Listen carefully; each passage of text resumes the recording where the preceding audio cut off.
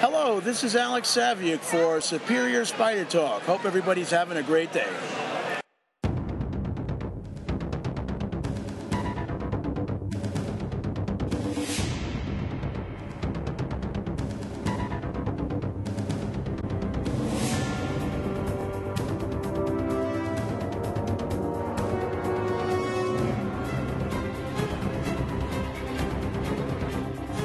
Hello and welcome to the Superior Spider Talk. My name is Dan Gvozden and I'm the editor of SuperiorSpiderTalk.com.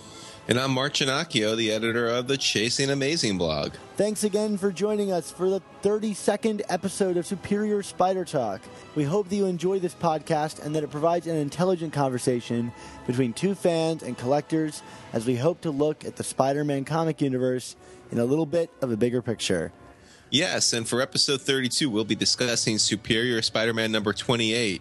Not now, I guess. Answering some fan mail, discussing all the Spider news that's fit to print, and then discussing our memories of the classic Amazing Spider-Man number 39. If I'm not correct, is that the Romita issue? That is indeed the Romita issue, not number 39, volume 2, which was, I think, the follow-up to The Conversation, right? Yeah, the John Romita Jr. issue. Oh, yeah, it's another Romita issue. Damn it. John Romita Sr.'s first issue, Amazing Spider-Man number 39. All right. Well, if you guys want to skip to a specific section like that, review at Classic Comics, you can just use the chapter selection arrows on your player. Also, if you hear this familiar sound, please check out your iOS device for a link to an article, video, or image to enhance your listening experience. Mark, let's get right to it. Superior Spider-Man 28.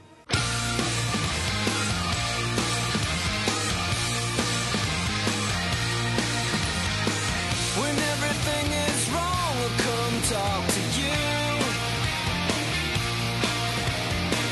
You make things alright when I'm feeling blue.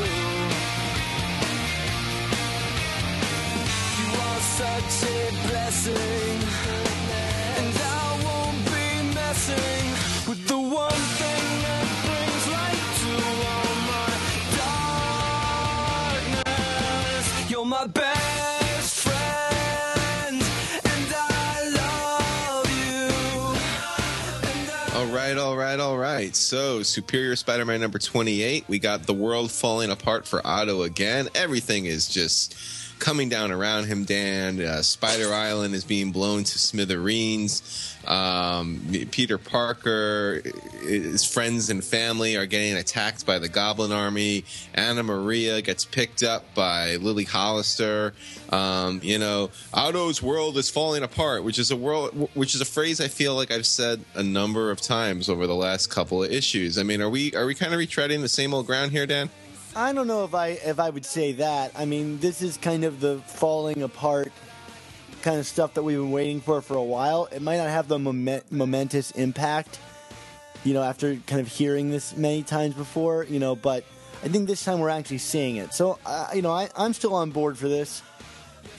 I mean, and I gotta say, I mean, like, Dan Slott has really built it to the point where I'm actually starting to feel a little bit of sympathy for Otto with what's going on, although, I still wish that there was a little more self-reflection from him on the character. I mean, at some point, he really does have to kind of own up to the fact that, this is all of his own his own doing or undoing, whatever you want to say. I mean, you got a little bit of it in the last issue and kind of like that opening monologue, the 31 days later. But in this, it's still this idea that he's going to outsmart the Goblin and win the day, so to speak. And I think that there's three issues of this series left, so he's going to have to come to this realization pretty quick that he's not going to win doing things the way he's currently doing it. Yeah, I'm curious about this whole sympathy thing that you've been using. You even wrote about it on your site, like you're feeling sympathy for Otto for the first time, and I'm kind of curious what you mean. Is it because you feel like the cards are stacked so heavily against him? Because I don't know that we really reveal anything about the character that makes me feel more sympathetic for him in this issue, more than I have in the past. But, at the back of my mind, I always have that thought that this is the guy that murdered Peter Parker. Like, I can only be so sympathetic with him. Yeah, I mean, I guess what it is I do think that Otto has legitimately and sincerely tried to be a hero, his own twisted version of a hero. But I mean, I think he has, whether he will admit it or not, embraced the idea of being Spider-Man and trying to carry on the Spider-Man legacy. So I feel like, where the sympathy is coming from is try as he might, he's failing now. And yes, he's failing because of his own oversight, his own hubris, his own ego. Pride cometh before the fall. But, the fact of the matter is maybe I'm having like secondary sympathy because the person whose life is really going to shatter in the long run is going to be Peter's when he returns. Just because of the fact that the goblins seem to all be going after Peter Parker, which we'll get to in a second, because I have some serious issues with how that's being portrayed. But that's, I think, where the origins of the sympathy are. It's just this idea that, as much as a knucklehead as Otto is, and yeah, he's a murderer, but, I do think he's been trying to redeem himself, and that just doesn't seem like it's going to happen for him now, unless there's kind of an 11th hour Hail Mary pass put in the cliche of your choice about something happening at the last second. Yeah, and I see what you're saying there. I like this issue because we see Otto, finally being underprepared for something. The series started off with him just outsmarting everybody because he could over-prepare for situations and catch them off guard by being the smarter, prepared guy and the superior Spider-Man. And here, I think we finally get his first moments of like hesitancy when he's faced with how he's going to approach a threat. I think we saw a little bit of this back in the 2099 arc where he couldn't enter the numbers and figure out the equation. But here, he's asked by his Spider Minions to make a decision about how to address the attack on Spider Island 2. I can't believe I'm saying that. And and his hesitancy, causes the death of, I guess, his favorite minion, which I didn't get that joke. I've since read it was a reference to the Venture Brothers, but I don't watch that show, so I don't know. Oh, I mean, I didn't get the reference. I mean, I just chuckled because it was like, none of these guys are distinguished from each other, but he was my favorite. Ha ha. That was how I read the joke. You know what I mean? So, I didn't think there was anything actually specific about number 23 that would have made him his favorite, except maybe he wore like blue socks instead of red. I don't know. What I found interesting though about this issue is that we see that so many people are willing to kind of like sacrifice themselves for Peter Parker or Spider-Man because of the like kind of perceived like safety they Spider-Man provides, or like the care that Peter Parker like once showed, and those are the people that like step up, But Otto quickly leaves these people to die. He like beats a hasty retreat or orders them to stay behind, and you see kind of how much of a failure he has been, in those moments, I think.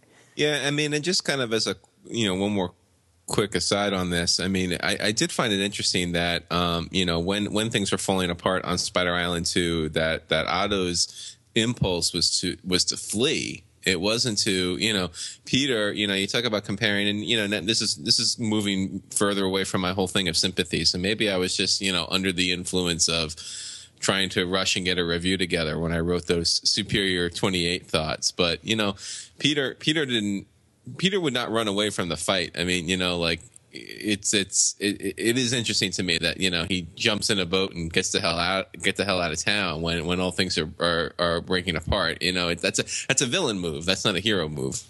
Yeah, and one actually employed by Otto. Back in our favorite Otto storyline of the Master Planner, like he doesn't stay to fight or like captain his ship as it's sinking.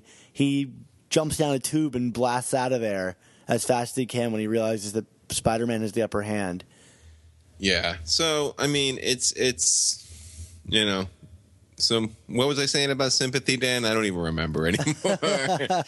But something I do want to address, and, this was another thing that came forth from my review, and, it was definitely a bit of a misread on my part, but it doesn't mean I still don't have issues with it, was this whole idea of the goblins going after the Parkers, or I shouldn't say the Parkers, but Peter's family and friends and Anna Maria at the end, because, my initial read of it was So wait, did the Goblin find out that under the mask it's Peter Parker? Did he find out that? Did Carly tell him, and we just never saw this scene? And Dan, I think I even texted you.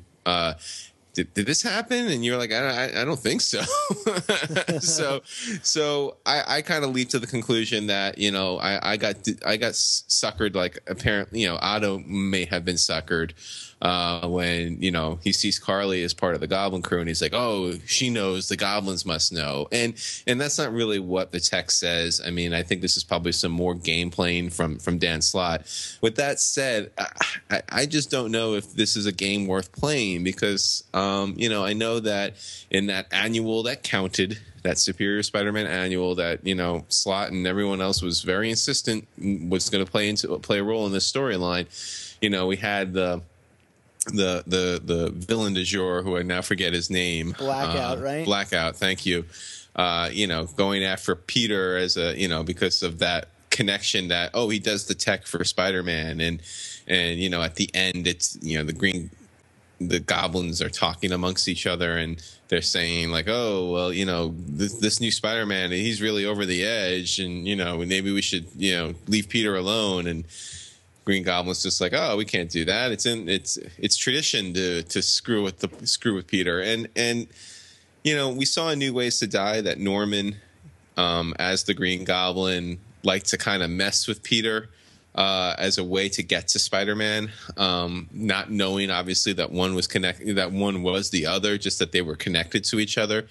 But, you know, Norman was kind of like above going to such deep levels to mess with Peter's life, you know, like Peter was gum on his shoe, you know what I mean? like, you know, like when he finds Peter's camera at the you know, scene of you know, at the scene of a Spider-Man fight, you know, his instinct is that, oh, Peter is just some lunkhead that, you know, Spider-Man is paying to take pictures of him, you know, like it's not even he doesn't even attempt to go to that place. So the fact that the Goblins, just to get at Spider-Man, are going so deeply after Peter.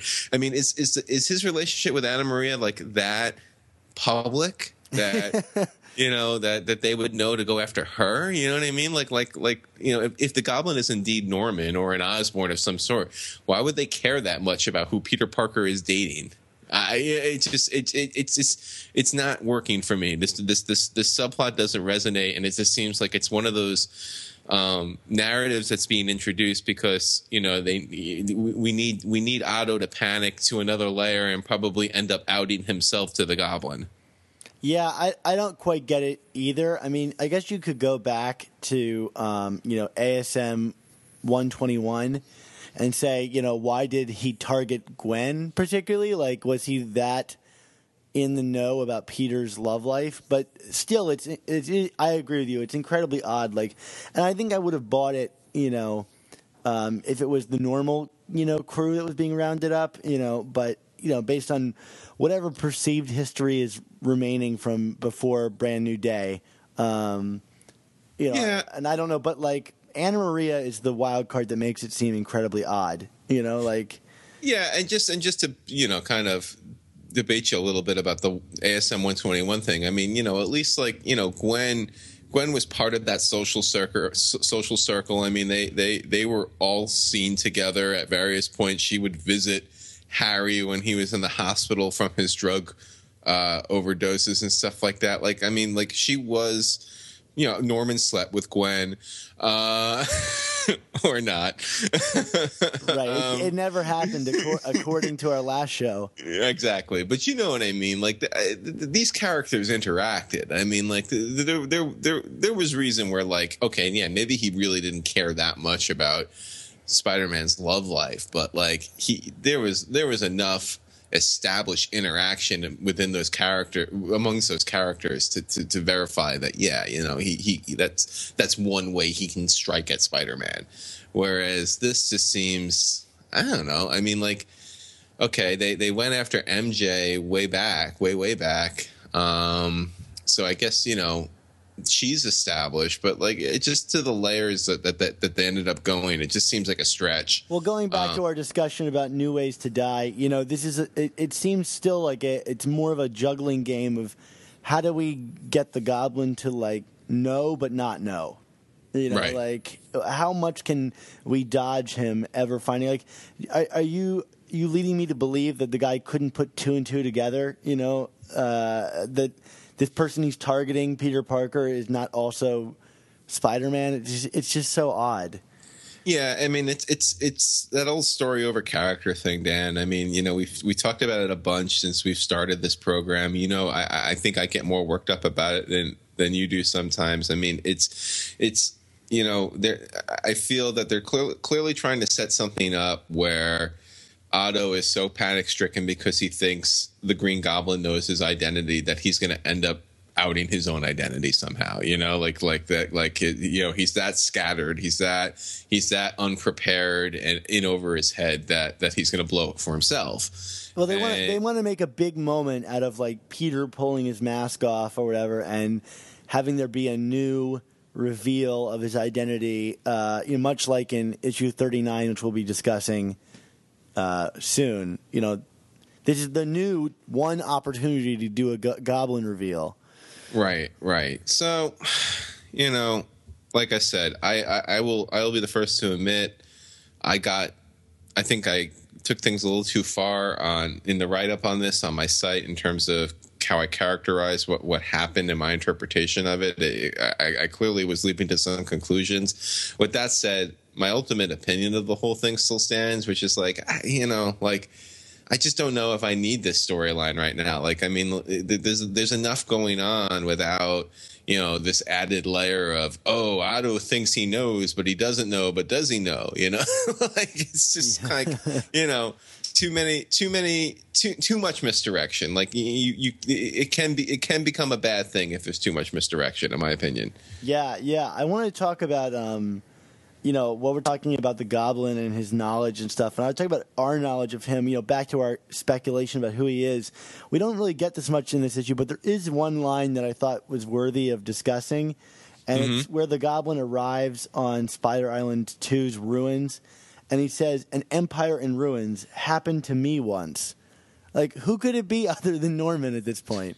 Yeah, I mean, they're just setting it up more and more. And maybe this is just another example of, we had all this misdirection for naught, which, I mean, like, at this point, if it does end up being Norman, I mean, are we happy about this, or do we feel validated, or is it just kind of like, so what was the point of this exercise? You know what I mean? Like, there still seems to be something to the fact that we still haven't seen what's under the mask. I'm still willing to wager that it's Norman, but with caveats, which seems to kind of be what everything is in the Spider-Man universe right now. There's a caveat and condition for everything.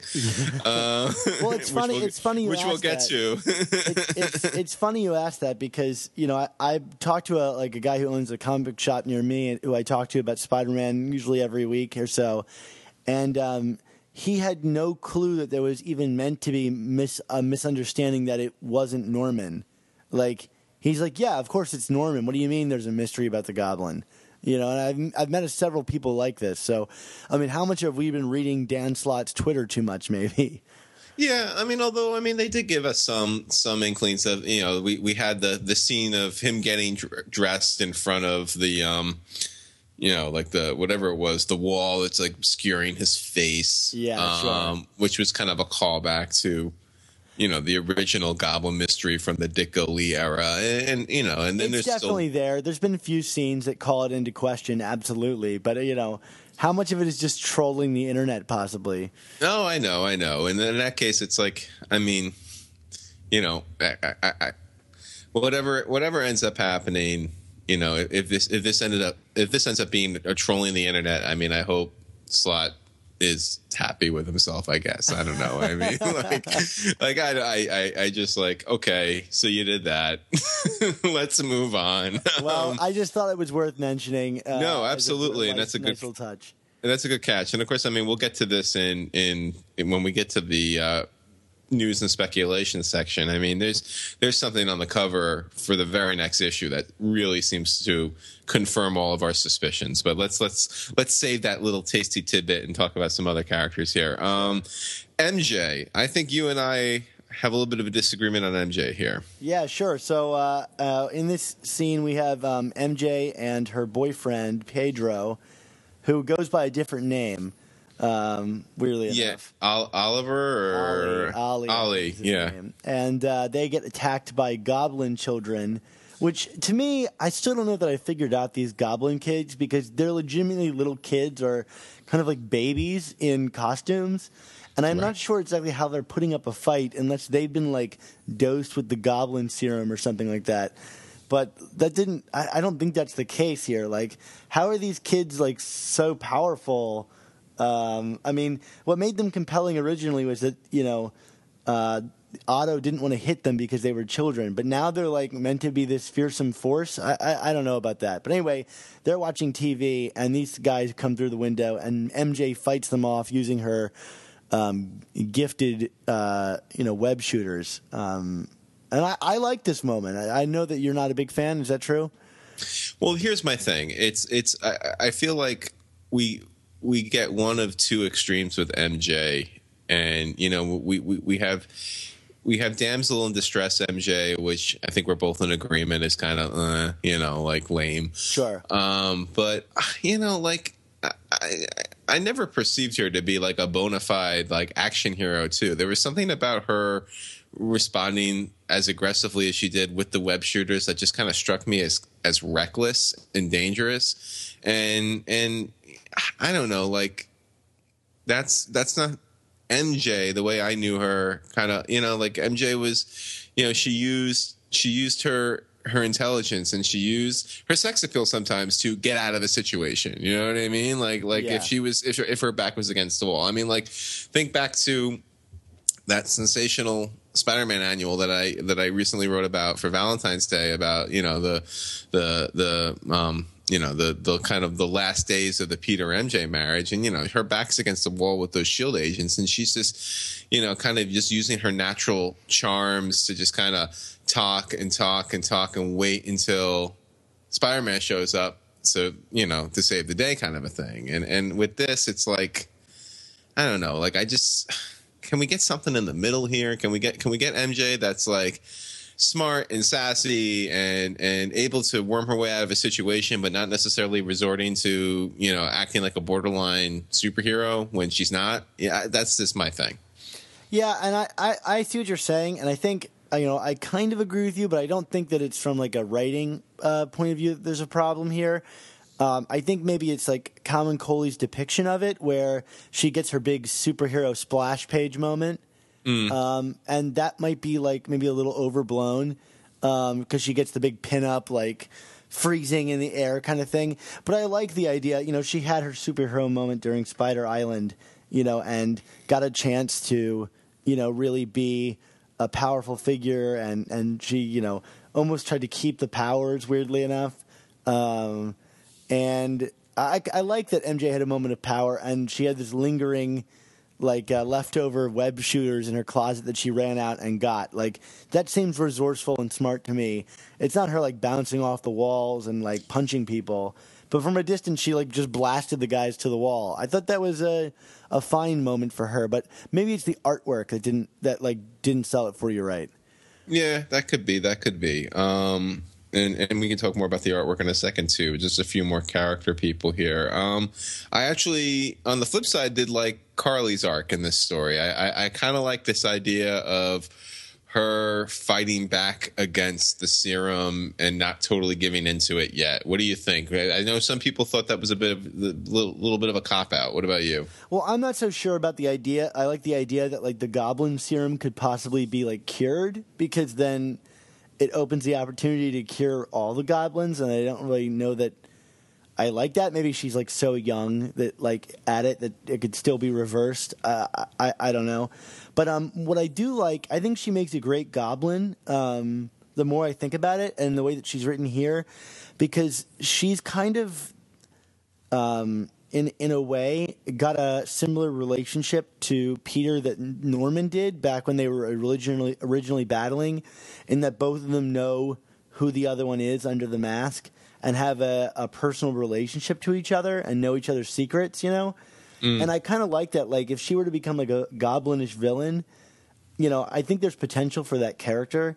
But I do like that they've given Carly a bit more ground to stand on in terms of her like morality and you know, she is murdering people left and right throughout this book, you know, which makes it a bit murky. And I don't know that I could accept this character having done all that back into like that casually back into like Peter's everyday life without maybe like intense therapy.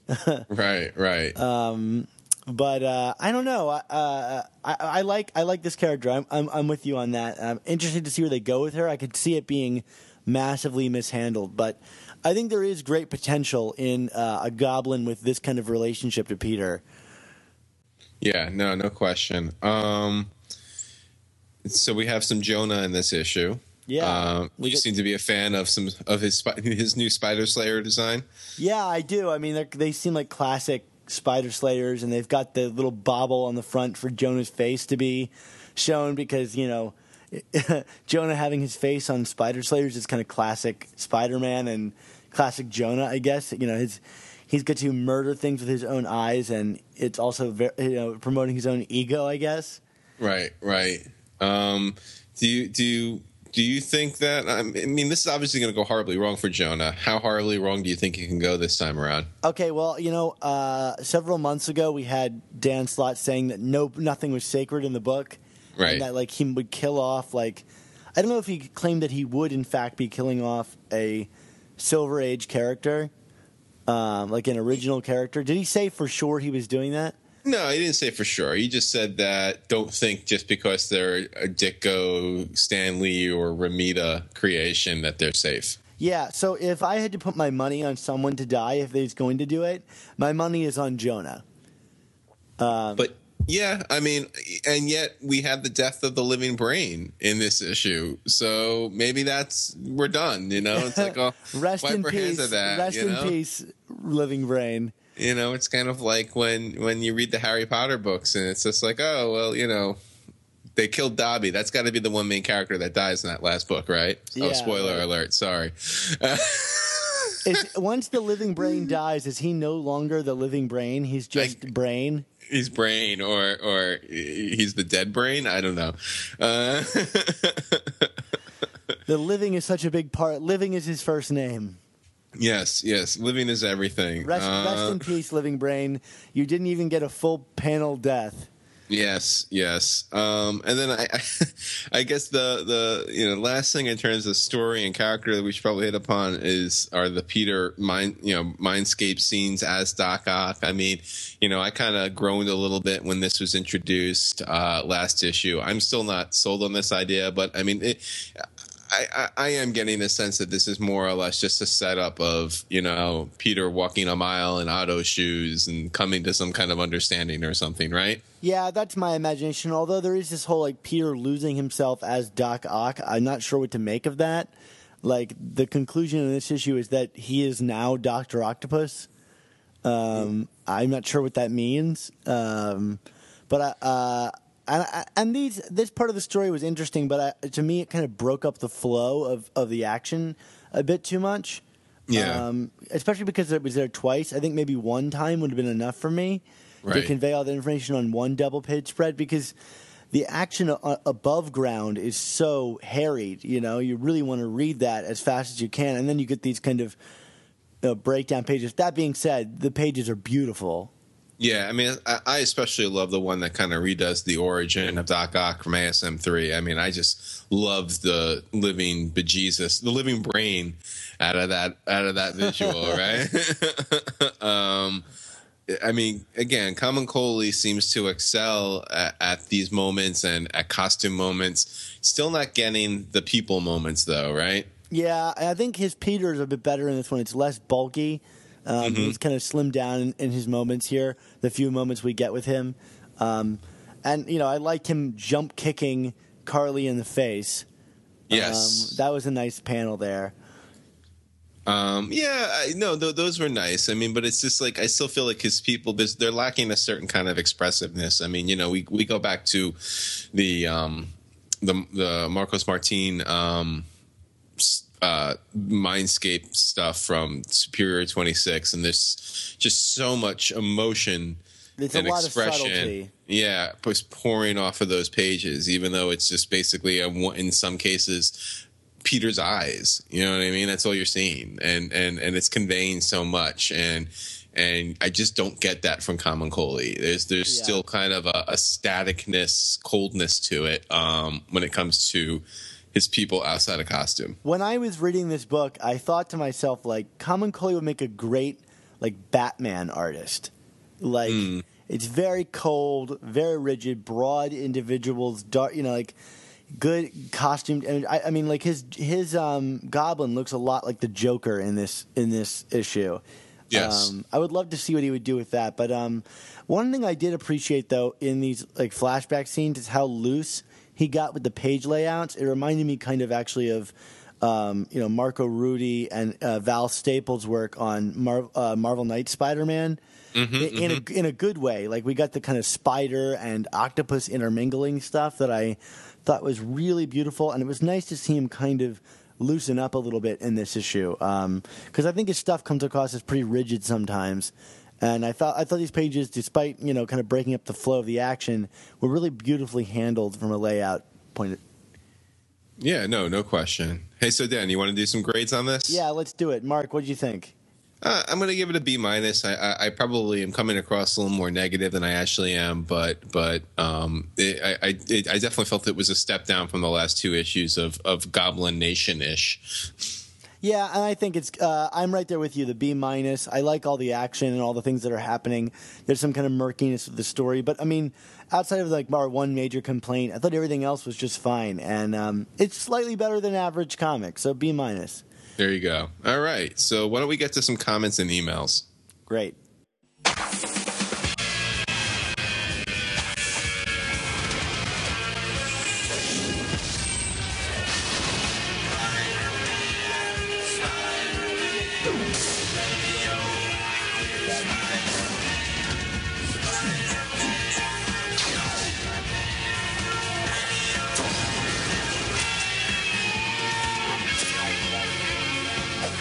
All right, everybody. So as always, with Superior Spider Talk, you can get your comments and emails read on the air one of two ways. You can leave us a comment on our iTunes page, along with a rating, please. And in terms of emailing, you can email us at superiorspidertalk@gmail.com, and we will read your email and answer your questions if you have one, or just read your comments.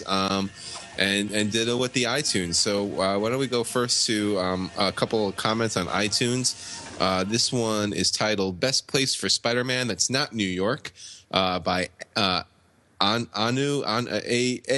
AHNOU. They gave us 5 out of 5 stars.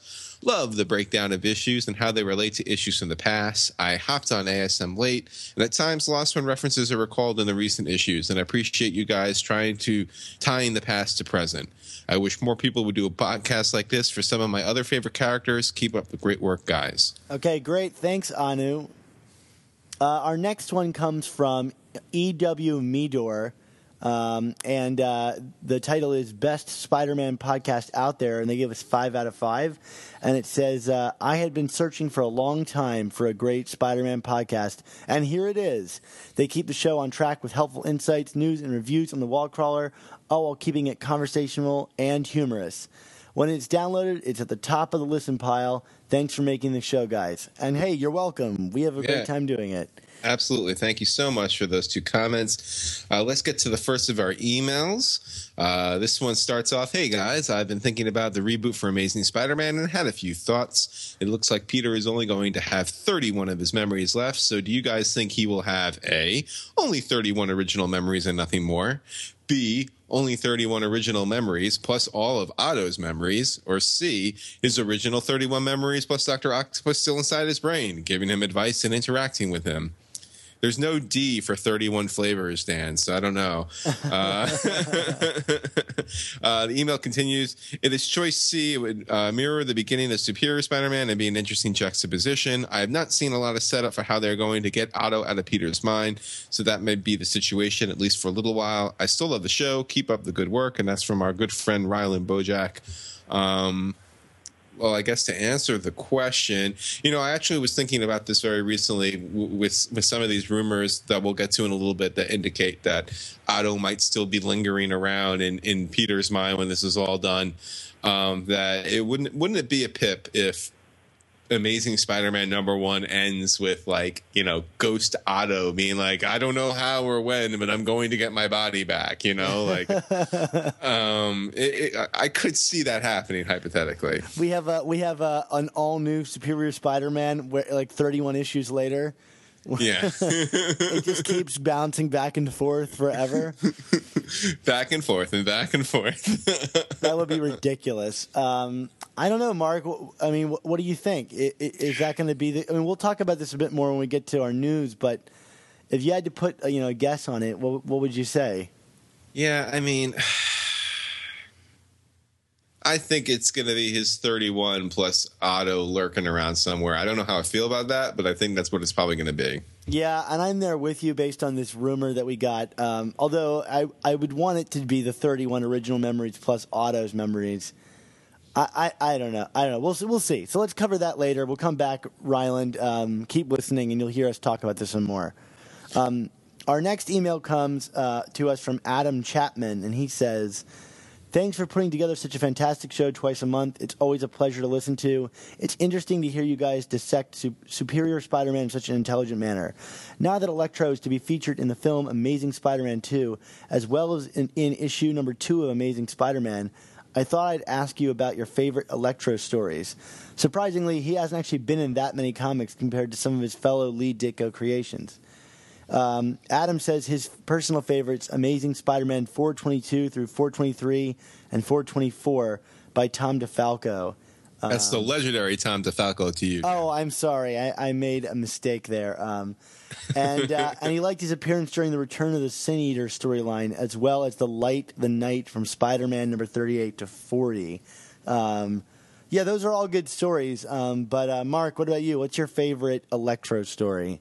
It's funny. I too was recently looking at, trying to figure out some Electro stories that I'd like to write about on the blog come May when it's during the movie month. And I was like, looking through the early issues, and I'm like, okay, he's got his first appearance in issue 9, and then he really doesn't show up again as a solo villain until oh my goodness, almost 80 issues later.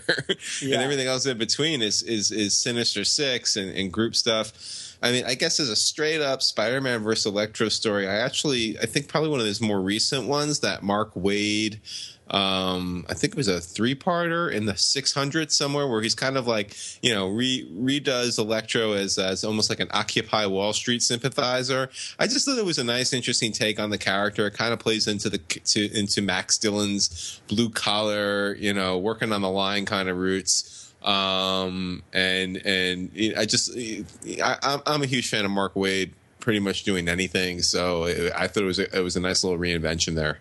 Yeah, I really enjoyed the Gauntlet stories for how they kind of gave those villains a bit more depth, and that was one I really appreciated. For me, I hate to say this because it sounds kind of cliche, but my favorite Electro story is just the first one he was ever in. I mean, he doesn't get a really great backstory or anything like that, and his paint is not very interesting. But it was the first Ditko that I ever read, Ditko Stan Lee story that I ever read, and I really enjoyed the whole idea that Jonah would mix up Electro and Spider-Man and pin the whole thing on Spider-Man. I like that interpretation of it, and also just Spider-Man making the gloves and everything to defeat Electro. That stuff was a lot of fun. As a kid, and so it's kind of just stuck with me as a favorite Electro story. No, it's a classic. You can't deny it. And I actually, I've said this when we talked about ASM number 9 as was it our very first podcast, Dan, that we talked about this issue? I think so, yeah. I have I kind of like the backstory. I like the simplicity of it. That's always how I kind of boil it down. I feel it's a very straightforward. Hey, he's a dude. He's got these electric powers, and now he's going to go rob some banks and be a jerk. And it's like, oh, okay, cool. I like how his electric powers were utilized in that story too. I know we talked about this, but to open, like safes and all other electric related things. I don't know that we've necessarily seen much of that since. Yeah. So that was a good question, and I guess I wonder if we'll get someone asking us about Rhino stories coming up, Dan. Right? I know my answer to that. Answer to that. Right. I think I think it's going to be everybody's answer, but I think it's the only great Rhino story. But maybe. And it's a great story, but we'll get to that later. So somebody write in and ask us to talk about Rhino. Yeah, there we go. Or maybe we'll just do it as our look back. Yeah. So why don't we get to some news and rumors? Awesome.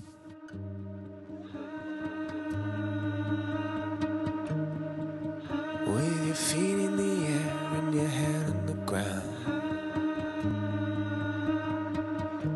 try this trick, spin it, yeah. Your head will collapse, but there's nothing in it. You ask yourself, where is my mind? Where is my mind? Where is my... Okay, Dan, well, probably our first big piece of news is that we learned that come May, we're going to have a brand new Spider-Man series / miniseries. It's going to be from Dan Slott and Ramon Perez. It's Amazing Spider-Man Learning to Crawl. I guess they're going to number these almost like 0.1 issues after the very first issue of Amazing Spider-Man. And it's not a retelling, but this is a series that's apparently going to fill in the gaps between Amazing Fantasy 15, ASM 1, and ASM 2. And the originals from 1962 and 63, and we're going to be introduced to another character with spider powers, apparently, Dan. So this should be pretty interesting, right? Yeah, or at least a character that is a young villain for Peter to fight, and so that's going to be interesting. There's been some rumors that it might be Miles Morales, and that's why he was so shocked at the end of Spider-Man. But I don't speculate that that's going to be what it is. But what's interesting is this series starts the minute that Amazing Fantasy 15 ends. You get that shot of Peter walking away. Then this one's going to start with him walking towards us. And yes. To me, that sounds really exciting. Yeah, and the Perez art definitely is very Ditko-esque. I mean, they're definitely going for a Silver Age vibe. In terms of the aesthetic and storytelling expected, it's probably going to be more like Kurt Busiek's Untold Tales of Spider-Man rather than John Byrne's kind of murderous reimagining of the origin that we had in Chapter 1 back in I guess it was the early 2000s when that came out, right? Yeah. One of the bigger shakeups from this whole thing is that we won't be getting Amazing Spider-Man formally twice a month. We're going to get one normal Amazing Spider-Man book and one of these each month. And then when this story ends, it will dovetail into Amazing Spider-Man number 4, which will be dealing with the fact that this is now canon part of Spider-Man history. So it looks like Dan Slott's going to get to do some rewriting of history and then also bring it back into the modern Spider-Man stories. So I guess we're going to get 2 stories a month, but not the same way that we're used to. Yeah, I mean, I wouldn't think that once this mini ends that we're not going to have another Spider book of some sort. And I bet they'll probably try. I mean, when you look at Dan Slott on Twitter, he clearly is not. He's not like a Bendis or a Jonathan Hickman who seems like they can write 8 titles a month, which I don't know how those kind of people do that. So the fact that Slott's got Spider-Man, he's got Silver Surfer relaunching. I mean, there's a part of me that wonders if they're just going to kind of go in increments here, and then when this is over, gauge if he can do another kind of mini, or maybe resume twice a month, or maybe bring someone else in to do other storylines, a la Brand New Day. But I think there's too much money probably to be made off of Spider-Man to go to just a one book a month thing, right? Yeah, well, it's weird because we know that the end of Superior Spider-Man team-ups is coming soon because, Superior Spider-Man is ending. And, in an interview recently with Kevin Shinnick, he said, that he wants to keep writing that book and they will have to, wrestle it away from him and that it will be coming back, maybe under a different name. So, we don't know what that is yet. Are we getting Avenging Spider-Man Volume 2? I don't even know, but it seems like that might be coming back. So, but most of these books are getting canceled, and I can't imagine them going from, all these profitable, successful books down to just one. That seems very odd to me, so... Yeah, so I mean, we'll see where it goes. So yeah, I mean, it's one would think that on the heels of a major motion picture coming out with Spider-Man, that the goal would be to capitalize on as much casual walk-up interest as you can get, not to limit it. So we'll see what happens. I mean, there's still that mysterious Spider-Man 29 series that. We haven't seen it yet, and we thought maybe Wacker was semi-announcing it in the letters page in Superior 27, and that was all for naught. But that there still seems to be substantial rumors that book is going to happen at some point. Yeah, he did say later this year, so he could still be telling the truth. In a joking lie fashion. I don't know. I also wouldn't put it past Wacker to get one final joke out there before leaving. So, yeah, but it seems like too. I mean, unless something happens to Miguel and Superior before this is all over, it just seems like too easy of a slam dunk to not get him involved somehow. So absolutely. So we'll see what happens there. And then kind of speaking of semi-spoilers and new stories coming out, Marvel's big event coming up, I think it starts in May, is this Original Sin, which is going to deal with the death of the Watcher. And there's going to be a tie-in issue for Spider-Man. And the solicitation was a little weird, right, Dan? What did it say about that kind of raised some eyebrows? Well, yeah, Mark, it's kind of weird because, they released a couple of, teaser covers for the Original Sin issues. And the idea behind it is that the Watcher, Uatu, has been killed. Not Uatu Jackson that we're all familiar with. No. But the Watcher himself has been killed, shot with a gun or something. And his eyes have been taken out of his head, which is very creepy. And these all-seeing eyes, the heroes of the Marvel Universe have one of them, and the other one is missing. And they use this eye to look into the past and see, the kind of secrets that have been unrevealed from their past. And so Spider-Man is going to be finding out that someone else was bitten by the spider.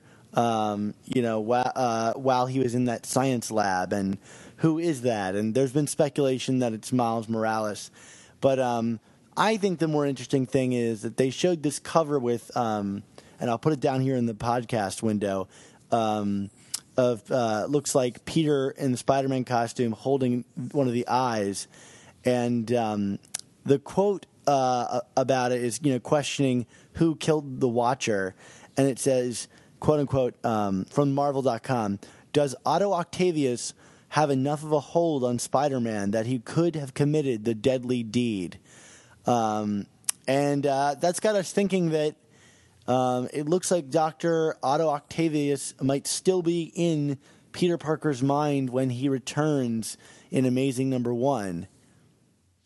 Yeah, and this kind of plays off of Ryland's question from earlier about what's going to be the new status quo, and I mean, hey, I'm always going to keep an open mind and give things a chance, but I mean, there's a part of me that's feeling a little bit of exhaustion from this idea of the mind swapping games. I mean, I was kind of hoping when Superior ended that this would come to an end, and not that things would ever be easy for Peter, and I know that Dan Slott always kind of emphasizes the fact that we can't just go back to the beginning and have him eating wheat cakes with Aunt May, because that would be stupid, and I agree with that. But I also worry that this whole thing about who's in whose mind and who's controlling what, that this concept could get beaten into the ground fairly quickly if he extends it beyond the end of Superior. I don't know. Am I just being pessimistic, Dan? No, I feel the same way. I feel like we've gotten a lot out of this concept, and it's kind of time to move on. That being said, there's these new concepts that are teased all the time, and then we look at them and go, how could that work? And then we're pleasantly surprised. So I'm willing to give it the benefit of the doubt. But I do think it's interesting that it does say in this quote, does Otto Octavius have enough of a hold on Spider-Man? It doesn't say a hold on Peter Parker. Yeah.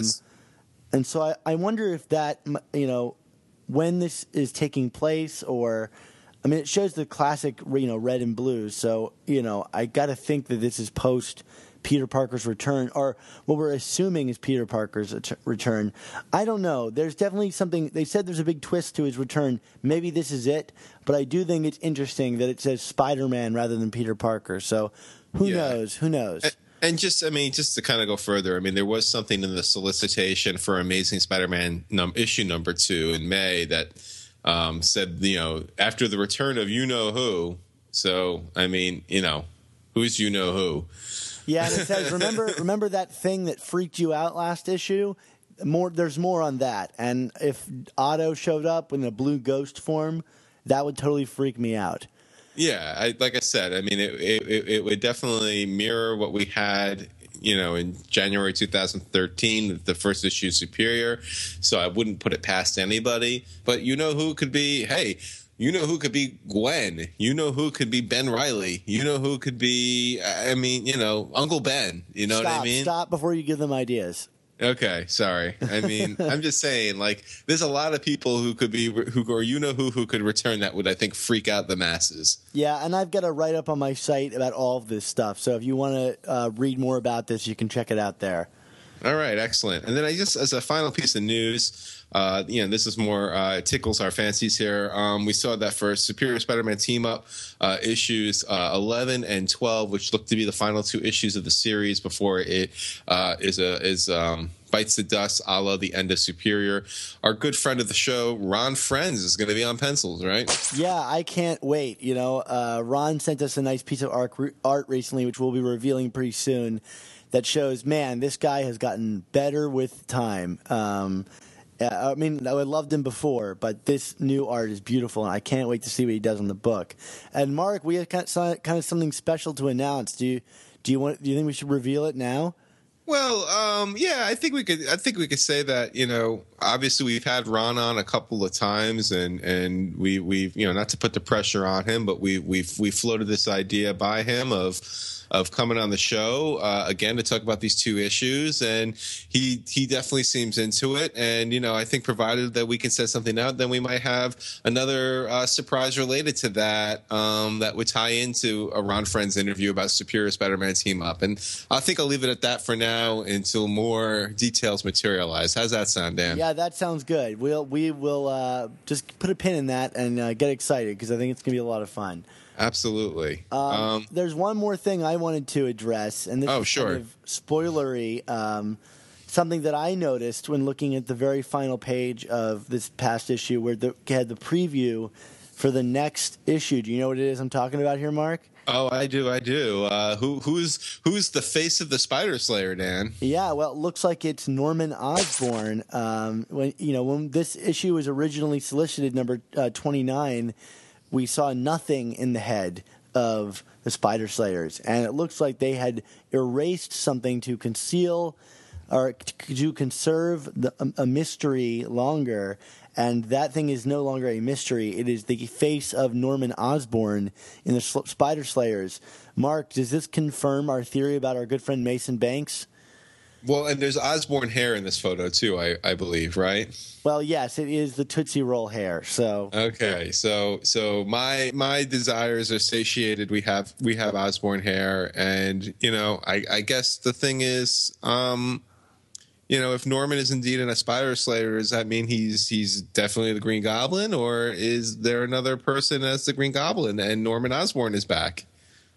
I don't know. All I know is that that's definitely his face. Okay, well, let's move on and talk about a story from the past where we definitely see Norman Osborn's face. This is better than my imagination. This is more than a dream come true. Without the slightest bit of hesitation, I knew what I was meant to do.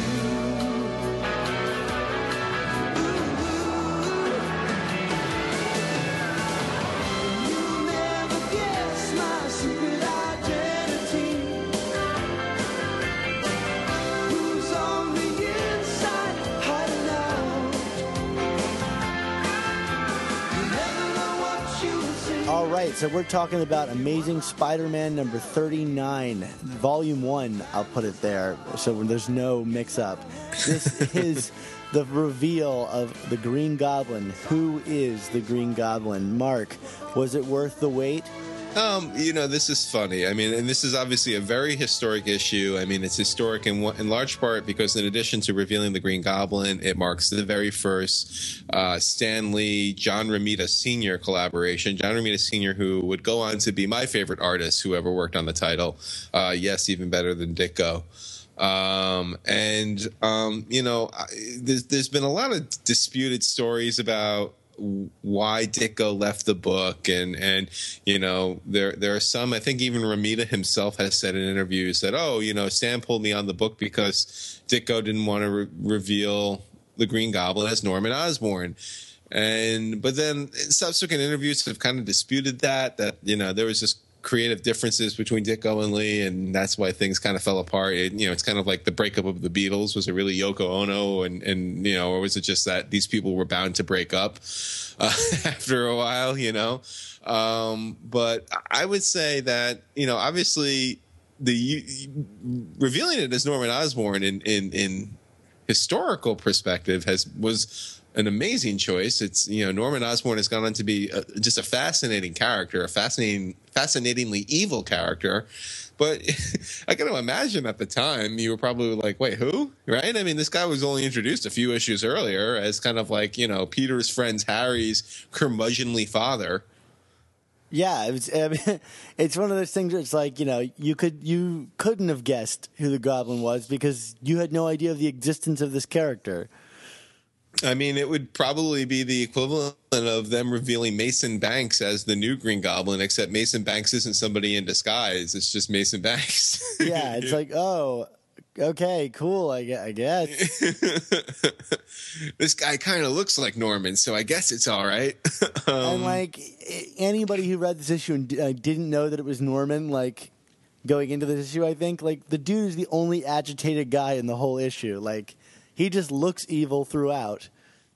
Yeah. So but arguments aside, like I said, it obviously worked out, and I mean, to me, this issue and then its follow up, Amazing Spider-Man number 40, which kind of gives the origin of the Green Goblin. I mean, this to me ranks up there as one of the greatest Spider-Man stories of all time, and to me, these issues really sell the idea that the Green Goblin is kind of like the true arch nemesis of Spider-Man because, especially in the Silver Age, we went back and forth a lot between Green Goblin, Doc Ock. Green Goblin, Doc Ock was there for the Master Planner arc. He led the Sinister Six. He seems like the more, kind of symmetrical villain to Spider-Man in terms of the 8 arms and the value of science. But, Green Goblin was introduced, had this air of mystery to him, which was really played out for a while. And then not only do we finally get this reveal, but he unmasked Spider-Man for the first time. And, yes, Doc Ock unmasked Spider-Man in Amazing Spider-Man number 12, but Doc Ock being Doc Ock was kind of like, who's this punk kid? He's not Spider-Man. Whereas, the Goblin got this information and then proceeded to use that information against Spider-Man and Peter for the duration of their relationship together. So, even in this issue, he shows up at his Aunt May's house and terrorizes him in the front yard. Yeah, if it's not for a smoke bomb, Aunt May would have seen her nephew's secret, and the heart attack would have killed her, as we always learned. Yeah. It was always that heart attack that was going to kill her.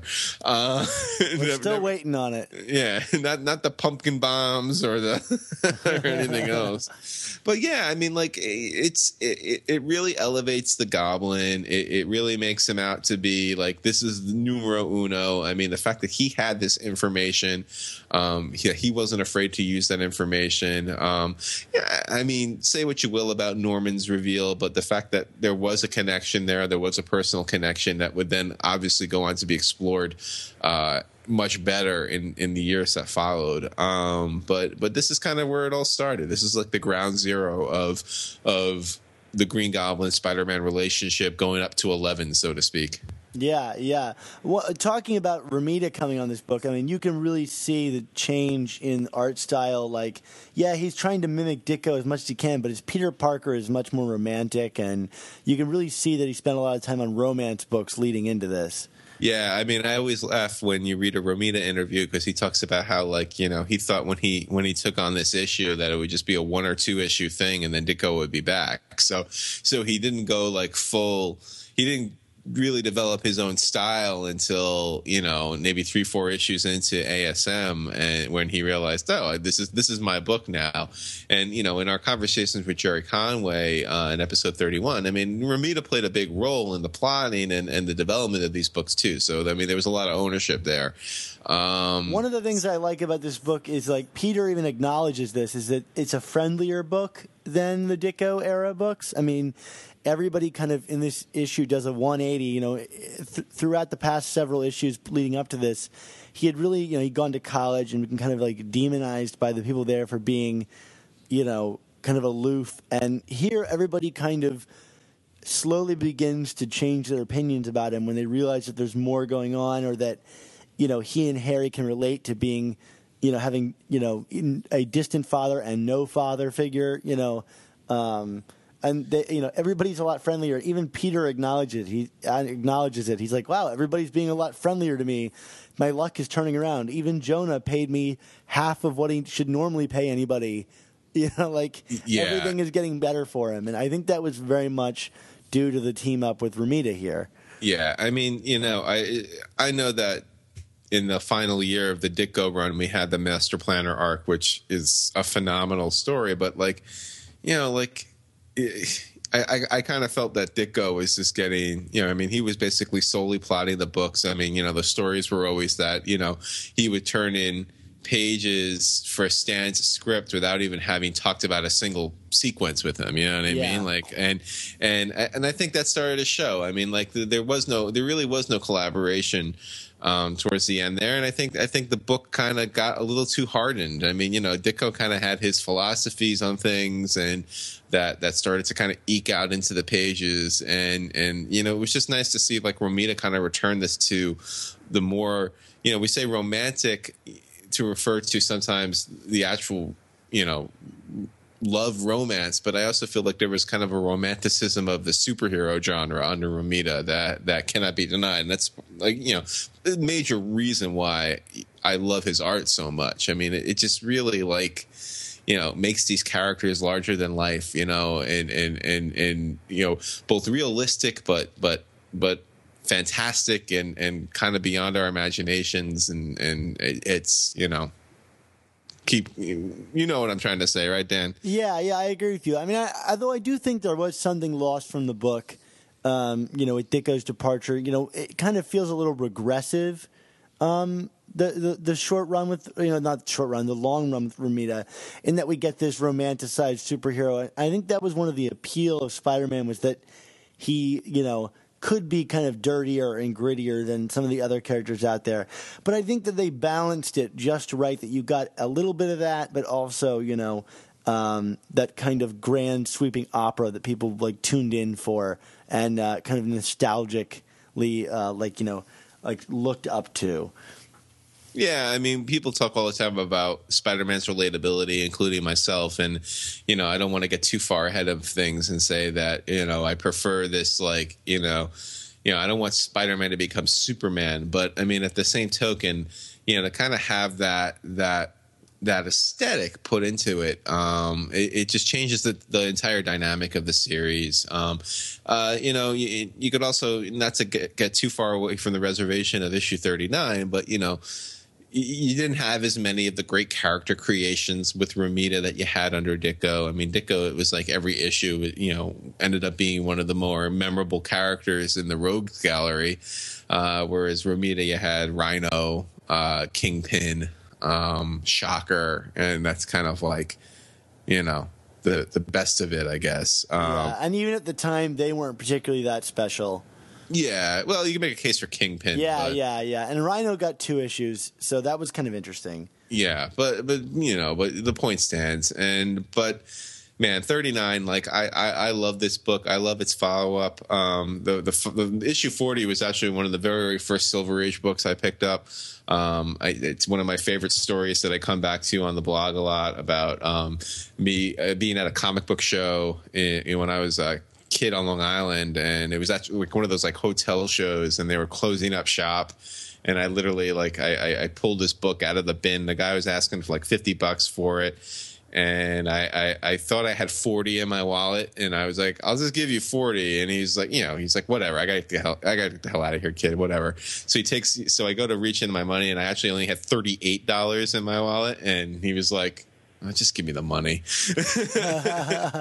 And like, I'm a terrible negotiator, so for me this was like the victory of all victories, that I used the element of time to argue $12 down off a comic. But I cherished that one, and when I got 39, maybe like 5 or 6 years ago, I mean, that's one of my favorite covers of all time, that iconic image of the Goblin on his glider with Peter all tied up, unmasked, struggling. I mean, it's just like such a striking image. Marvel would end up using it in a lot of its advertisements over the years. Yeah, it's really wonderful. Yeah, it's just everything you love about a Spider-Man comic book cover. It's one of my best looking issues that I own. It's in I think it's at least an 8 out of 10. Oh, good for you. So it's really beautiful looking. I'm really, really proud of it. So it's one of the prizes of my collection. Good for you. No, I mean, mine is in lower grade, but I mean the heart of the image looks great. I mean, it's just the edges are a little banged up. I mean, like, I was, always trying to find a copy of that one that was low grade but not like horrendous looking. And the day finally came, I was scouring my comic shop, and then they just posted it, and within 5 minutes of it being posted, I grabbed it. I was like, you will not escape me. Because they had this one up there. It was a very good for a while, and I remember I would look at it, and there was some writing right in the center. It was right next to the Goblin's head, someone wrote. It wasn't even a date stamp. It was just some random writing. I think it said no sale on it or something like that. And I just was like, oh, man. And everything else looked great. And I was like, oh, man, if that writing wasn't there, that book would be mine. That book would probably be a lot more if that writing wasn't there. Yeah, right. I'm hoping to find an ASM 1 or Amazing Fantasy 15 with writing on it. I would buy that in a heartbeat. Oh, yeah, exactly. Well, you get different standards for different books. But, I mean, that's such a favorite cover of mine. There's no way. I actually have a reprint of the cover hanging in my kitchen. So, I look at the Goblin and Spider-Man every time I cook in my apartment here. So yeah, Mark. Well, I've got it tattooed on my back. Well, you know what? Yeah, I'm trying to tell a legitimately sincere story here, and you're being a smartass. So congratulations, Dan. You ruined it for everybody. Yeah. I've seen it in your kitchen, so I can confirm. Yes, thank you. So but there you go. You haven't seen my back, so you there don't you know. Go. No, I've not seen your back. I don't intend to see your back. So all right. That's probably good. All right, so why don't we take us home, Dan? All right, you can find all of our Superior Spider Talk podcasts at SuperiorSpiderTalk.com or find us on iTunes by searching for Superior Spider Talk. And if you do, please leave us a rating and comment to let us know how we're doing, and we'll read it on the air. Like we said earlier, if you guys have any opinions on these comics that we talked about today or any questions you want to ask us, please email them to us at superiorspidertalk@gmail.com, and we'll address and read those on the air as well. Yeah, and also be sure to check out our Facebook page at facebook.com/Superior Spider Talk because it's a great place to keep up with Dan and I between shows. We'll both post features that we've written on our respective sites, and we just like to interact with you guys, let you know what we're going to talk about before a podcast is released, give you teasers, give you images. So, yeah, facebook.com/Superior Spider Talk. Yeah, and even this week I gave away a free digital comic code. So, there are plenty of reasons to come and check us out on Facebook. And don't forget to check out Mark's site on Facebook as well. Yes, you can find Chasing Amazing at facebook.com/Chasing Amazing. Although I will occasionally throw stuff from my site up on Superior Spider Talk's Facebook page, so, and you're welcome to do the same, Dan. So, all right, for what it's worth. Well, Mark, cross promotion. Well, Mark, where can we find the rest of your stuff on the internet? Yes, well, the home base, of course, is www.chasingamazingblog.com, and you can follow me on Twitter at ChasingASMblog. There is my semi-weekly Gimmick or Good column at Comics Should Be Good blog. And just very recently, I started a new gig at the huge WhatCulture.com site. That's the site where you get all those top 10 lists. I penned my first feature there. It was the top 10 horrible things the Green Goblin has done to Spider-Man. I'll be writing on the comics section there a couple times a month, and they seem pretty freewheeling about assignments, so maybe you'll see me writing about movies and TV and other things. Great, I look forward to it, Mark. Your first one was such a big hit. Yeah, it was 3 days in as of this recording, and it's got 50,000 views. So it's like, welcome to the big time, kids. Dan, where can we find your goods and materials? Well, when I'm not busy looking at your name in lights, I'm working on the internet.